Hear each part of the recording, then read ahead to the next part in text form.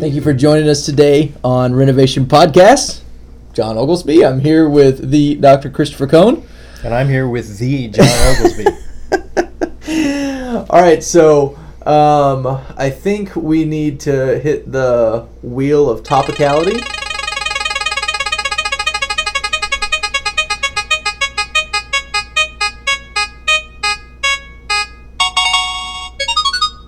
And our topic today is going to be the proper response to a political disagreement.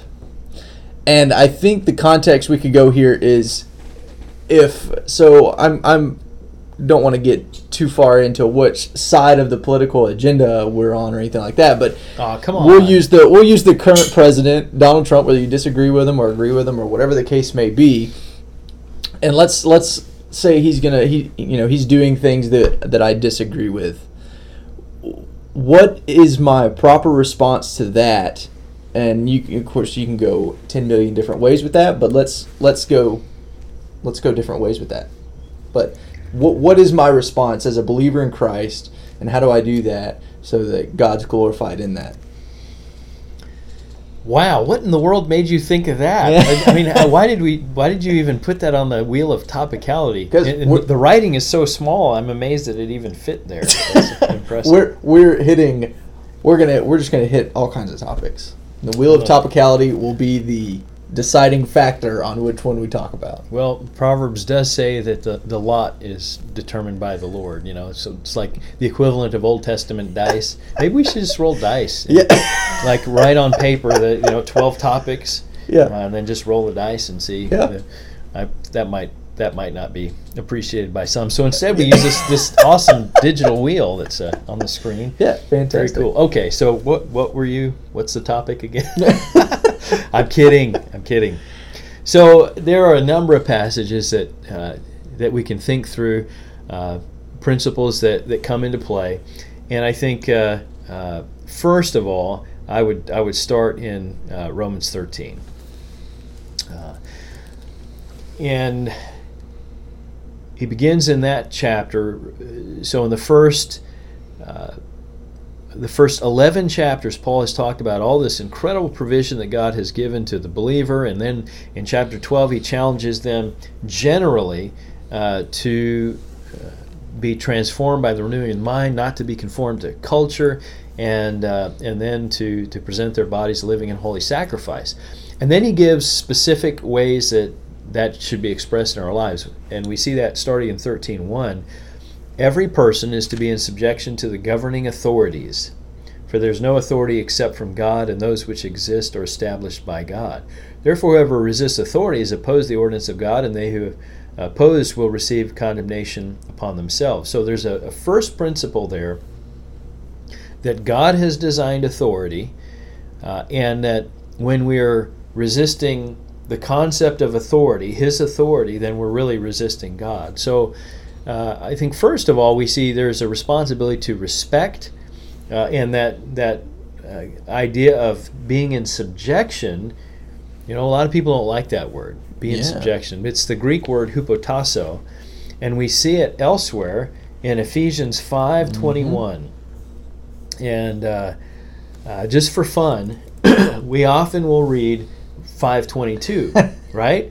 And we'll see that there in our Bibles there's a header there. Right. A lot of times it's marriage, like Christ in the church. It starts in 22.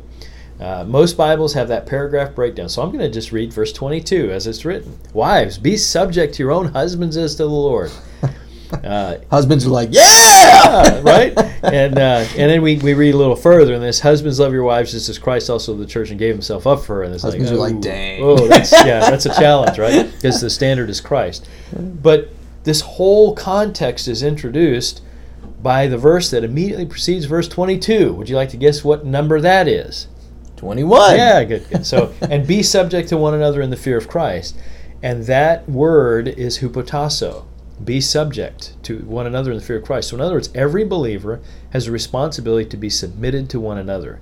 And it's not just in that aspect, but it's specifically in relation to the fear of Christ, which means we're recognizing that He is our head.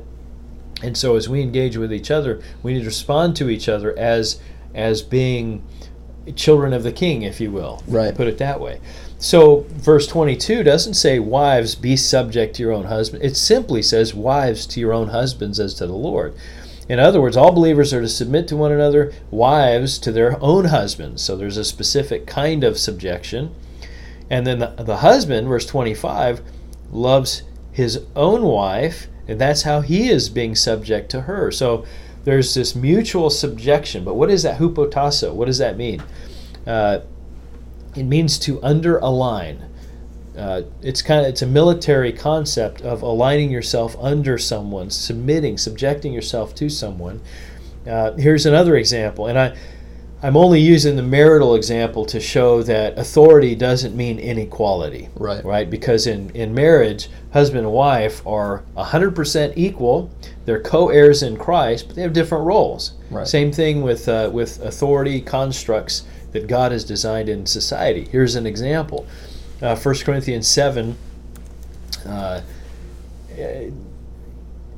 let's read verses 3 and 4. The husband must fulfill his duty to his wife, and likewise also the wife to her husband. The wife does not have authority over her own body, but the husband does. It doesn't stop there. It says, and likewise also the husband does not have authority over his own body, but the wife does. And so the idea is, in marriage, they belong to each other, and they have a responsibility in that aspect to be subject to one another, right? To submit to the authority of one another. That's a really incredible concept. So zooming out, then, we're looking at one specific area of authority within marriage and those roles and what that looks like. Zooming out, how do we respond? Well, to authority in general, Romans 13 describes how authority is given by God. It's His structure. He's put in place order so that we can function well. And I think that's the first principle, is recognizing that even though those holding authority may not be godly, the concept of the authority, we're still supposed to respect that. And we don't have the right to kind of cherry pick. So, for example, and I will be candid, I did not vote for Barack Obama. I don't agree with his worldview. I think he was a very effective president in accomplishing many of the things that were on his agenda, but I disagreed with that agenda. But if somebody asked me, is he your president? Because there's the whole not my president thing, with this administration and the last, I'd say absolutely. As an American, he's an elected President of the United States, and I will treat him with respect and also pray for him. That's the next passage. Right. Over in 1 Timothy chapter 2. We're told to be subject to authority in general because the constructs come from God. So then in 1 Timothy chapter 2, we read these words, verse 1. First of all then, I urge that entreaties and prayers, I almost said pretides. I'm not sure that's a word, but entreaties and prayers, say that 5 times real fast. Don't really, but petitions and thanksgivings be made on behalf of all men. In other words, that we're supposed to be thankful for all. Right. And he doesn't say just those that we agree with. Entreaties, we should be entreating our Lord for His provision for all, praying for them, bringing petitions to Him, not petitions for impeachment or anything like that, but and thanksgiving. And it's on behalf of all, in all humanity. The term there's anthropos. When you're seeing, by the way, men specifically, the Greek word is andros, and for women it's gune. So it's 2 different words specifying men and women, whereas when you see humanity in general, it's anthropos, right? But then there's a subcategory, a more specific category in verse 2, for kings and all who are in authority. So let's stop there. So we don't have kings in our country, right? But we still have leaders. And technically you could say the Constitution is our king. That's how our government is designed. So our Constitution is our king. The Constitution provides for certain leaders and representatives to ensure that the Constitution is fulfilled. And so this passage would apply to that. We should be praying for all those who are in leadership, and then all who are in authority. So we should be in subjection, Romans 13, prayerful, 1 Timothy 2, and then he gives the purpose for that prayerfulness so that we may lead a tranquil and quiet life in all godliness and dignity, so that we can go about our business, do our thing, serve the Lord without having encumbrances brought by authorities and government. If we're not prayerful, that's even more important than voting. Voting is important, but being prayerful is a bigger deal. So, you've heard it said, if you don't vote, then you can't complain, right? Well, I think if Paul were looking at that, he would say, if you're not praying for these people, very specifically, with entreaties, prayers, petitions, and thanksgiving, then you have no complaint, because those are designed so that if we're prayerful in those ways, we're praying for authority so that we may lead a tranquil and quiet life in all godliness and dignity. So is there a place for prayer on, you kind of jokingly said, not for their impeachment or for the impeachment or something. I don't remember exactly what the joke was there, but is there a place for that? As in, so there's an authority figure. Yes, I would pray for them in a positive way, that they would, ultimately, I would pray that they would come to know Christ, and that would bleed over into their politics and in their leading and in their leadership. But also, is there a place for they're just ungodly, they're wicked, and I would prefer that they would be almost replaced by someone who's godly, who loves the Lord? Is there a place for that prayer? Psalm 58 is an example of an imprecatory prayer, and an imprecatory prayer just means one that's praying for judgment. In the first 5 verses, he talks about wicked people, and in verse 6 he says, "O God, shatter their teeth in their mouth, break out the fangs of the young lions, O Lord, let them flow away like water that runs off. When he aims his arrows, let them be as headless shafts. Let them be as a snail which melts away as it goes along." And then this is rough. "Like the miscarriages of a woman which never see the sun." Right? Now, you look at the end of verse 9, it says, "He will sweep them away with a whirlwind, the green and the burning alike." Okay, so in verse 10 he says, "The righteous will rejoice when he sees the vengeance, and he'll wash his feet in the blood of the wicked. And men will say, surely there's a reward for the righteous. Surely there's a God who judges on earth." Now, some might ask, should we pray those kinds of prayers? This is a little bit of what you're saying there, right? I wasn't thinking quite as gruesome or anything, but Yeah. Let them be as a snail which melts away as it goes along. Psalm 58. That's a kind of a sad image. Yeah, it really is. At least it's gradual. Life, it's a gradual thing. But the difficulty is we're in a different economy, and I don't mean that politically. I mean we're in a different stewardship of God. In David's day, he was under the Mosaic law, and that law was a covenant, and that covenant was between God and Israel. God said, if you obey my covenant, then I'm going to let you live in this land and be fruitful, and the snails won't melt away. Yeah, right. It doesn't say that last part. I made that up. But if Israel wasn't faithful, they were going to be removed. God would execute judgment on that nation. And he promised, he said, when that takes place, one day I will restore the nation, and they'll have a future and they'll be blessed. So there's this whole plan that God has about the nation of Israel in that economy and in the future economy or administration of God. We use the word dispensation. That's kind of a Latin version of the word economy or administration. It's where the term dispensationalism comes from. The idea that there are different administrations or different dispensations. So David is in this different economy, one that was a covenant relationship, and he is looking at those who are doing evil, and he is simply asking God to keep his word, to be faithful to his covenant, and to proclaim judgment on those who are unfaithful. And his point is verse 11, there's a reward for the righteous, surely there's a God who judges on earth. And so that's within that economy. It was there was grace. There was lots of grace that God would show, Right. but there was also a significant responsibility, and it was a deal that people had agreed upon. They agreed that they would be part of this. Now, then let's look at the present economy or dispensation.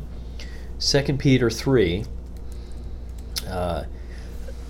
Starting in verse 8. In these previous verses, he's talking about, and let's go back to verse 3. Can't skip over. This is just too good. 2 Peter 3, starting in verse 3. Rather than talk about the context, let's just read it. He says, "Know this first of all, in the last days mockers will come, following after their own desires and lusts. And they'll say, where's the promise of his coming? Ever since the fathers fell asleep, all continues just as it was from the beginning of creation." In other words, where's God? He's not here. He's not coming back. We just do our thing, follow our own desires and wickedness and violence and all of that.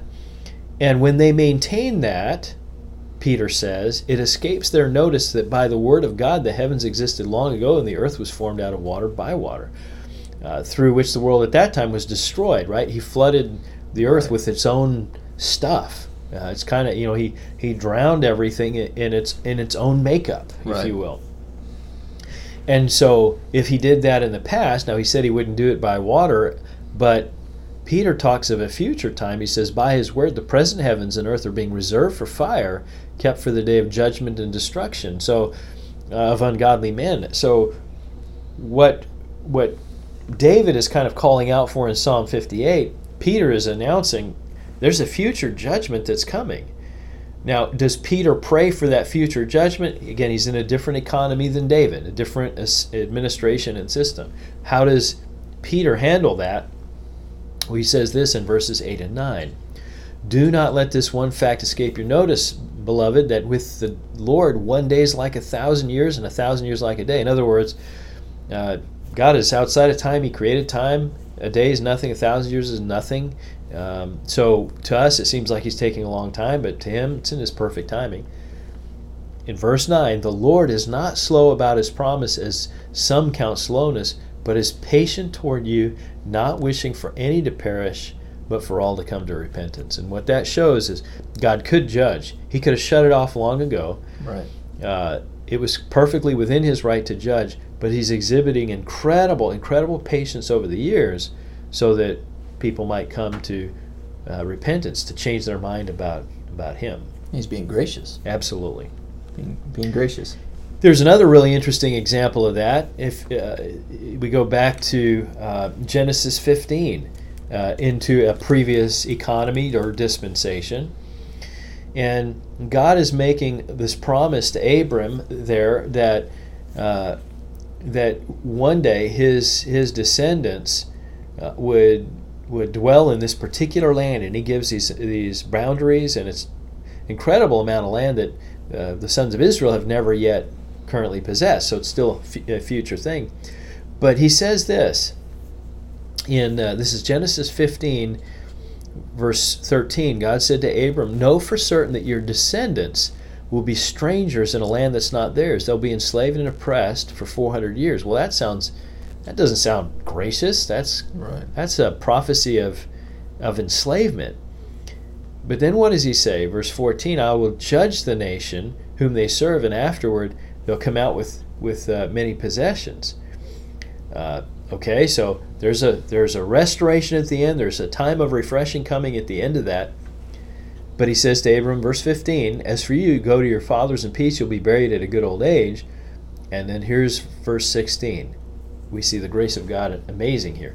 "Then in the fourth generation they will return here, for the iniquity of the Amorite is not yet complete." Mm-hmm. In other words, God is going to delay an entire nation from receiving its blessing and its ability to dwell in this land. He's going to delay all that 400 years just to allow the people that are there before then to continue in their wickedness and finish, as opposed to just judging them immediately. So you see God's grace and mercy, his patience, 400 years. He will tolerate this before bringing judgment. So back to your original question, I think we need to respect those in authority. We need to pray for them. And when they're not behaving properly, part of being in subjection to the governing authority is we're under the Constitution, which gives us in the United States the privilege to vote. And we can vote the bums out, as they say, right? So we have that freedom. And that's a way of being submissive to government, all while being able to change the government. So it's kind of a beautiful system that we have here. It's not perfect, but it works better than any other humanly devised system. So it may be harder to talk about, I guess, here in America, as we do have the right to vote and stuff like that. But let's say you're in more of a dictatorship nation. Great question. So to be subject to the authority, but that authority is requiring that you do something outside of what God's word tells us to do. So it's essentially telling you must sin, or, for example, I don't even know if this is necessarily true in the world anywhere, but I know that at one point China was limiting the amount of kids you could have. So you get pregnant and they would either force you to, they'd force you to get rid of the baby somehow, because you weren't allowed to have more than a certain amount of kids. So if I read Romans 13, just really the first two verses, sounds like, well, it doesn't matter. I am to be subject to them, period, right? With no clauses there. Yep. Be subject to them. How do I go about disagreeing and really, in that instance, not subjecting to them because it's against what God is telling me to do as a believer elsewhere? So essentially, it's almost, which do I follow? Which command do I follow here? Right. You're faced with a choice of higher order principles, right? Obey, be in subjection, and then if it's in direct contradiction to something that God has said, then you have to prioritize that. And we see two really neat, I'm going to say three really neat biblical examples, okay, of exactly that give guidance. So Paul is giving us in Romans 13 and then 1 Timothy 2 the principles, being prayerful, being in subjection. This is the design. This is how it should work. But there are some exceptions, and let's just walk through three of them. So in Acts chapter 5 is the first one. They are told, Peter and the apostles are told, they must stop proclaiming the word of God, stop proclaiming the gospel. 5:28 says, we gave you strict orders not to continue teaching in this name, and yet you filled Jerusalem with your teaching and intend to bring this man's blood upon us. Peter and the apostles answered, we must obey God rather than men. Okay, so there you have an example that's pretty blatant. But notice they were willing to accept the consequences. And second, they only engaged in civil disobedience when it was a direct contradiction to the Word of God, to principles. Sometimes we want to be these great civil objectors, but we aren't willing to take the consequences. Right. And that's the difference between maybe sometimes what we do and what Peter and the apostles did. There's another example in Daniel 6. He shows exactly the same principle. It's made law that you essentially can't pray to anybody except the king. And what does Daniel do? He continues praying just as he always did. He ends up being thrown in the lion's den. He accepted the consequences. So he would not disobey God. He only disobeyed the law. He's achieved a very high position because of, in part, respect for law and authority, and he's on both sides of that. But when it came to a conflict with what God had revealed, he chose to obey God and accept the consequences. And that's a really encouraging thing, because you have these examples and you see that God provided for both. Now, they both had to deal with the consequences. Daniel was in the lion's den. Peter, they got put in prison more than once. There's another example. There's maybe two more that come to mind. One is in Exodus chapter 1. You have the Hebrew midwives. So Pharaoh tells them, kill Hebrew male children when they're born. Don't let them live. We don't want this nation to grow. So kill the boys. But we read in Exodus 1:17, the midwives feared God and didn't do as the king had commanded them. They broke the law. And you can get into that in a deeper way, looking at ethics. Were they deceptive about it? It appears so. But verse 20 says, so God was good to the midwives, and the people multiplied, and they became very mighty because the midwives feared God, and he established households for them. So God rewarded these midwives. The other example would be Shadrach, Meshach, and Abednego, right? That they disobeyed the word of the king, and they didn't bow down to the statue, and they were thrown into a fiery furnace. And I would say Christ himself came and delivered them from that. But they were willing to accept the consequences, and their response to that was really, really cool. And it's in Daniel chapter 3. And Shadrach, Meshach, and Abednego, they respond when they're told they're going to be thrown in this fire. They say this starting in verse 16, Daniel 3:16. They reply to the king, O Nebuchadnezzar, we do not need to give you an answer concerning this matter. If it be so, our God whom we serve is able to deliver us from the furnace of blazing fire, and he will deliver us out of your hand, O king.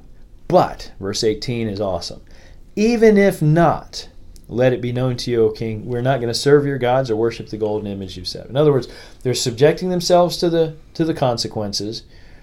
They believe that God is going to deliver, but they're also aware that he might not, and if he doesn't, that's his prerogative. And they're going to be obedient regardless. It's like one of those drop the mic moments. Oh, it's beautiful. Absolutely. It's one of my favorite. I can't even imagine just being there. But anyways, it's always fascinated me. It's like, man, you got this king, the most powerful man in the known world at that point, or so it seems, and he's I'm going to throw you in the fire. And they're like, okay, our God's able, but even if he doesn't, I'm not going to bow down to you. So throw away. It's like, man, the courage. So we need to draw as a secondary application, draw from these instances and look at how these biblical characters dealt with authority and responsibility, and when they were willing to disobey, and it's focused on God. And in the meantime, we also need to be focusing on the principles that we see, like in Romans 13 and in 1 Timothy 2, and continue to pray for our leaders, even if we disagree with them. Right. And sometimes we can even tweet that we're praying, and they might respond or not. Some more than others. Yeah. Make sure you tag the official Donald Trump.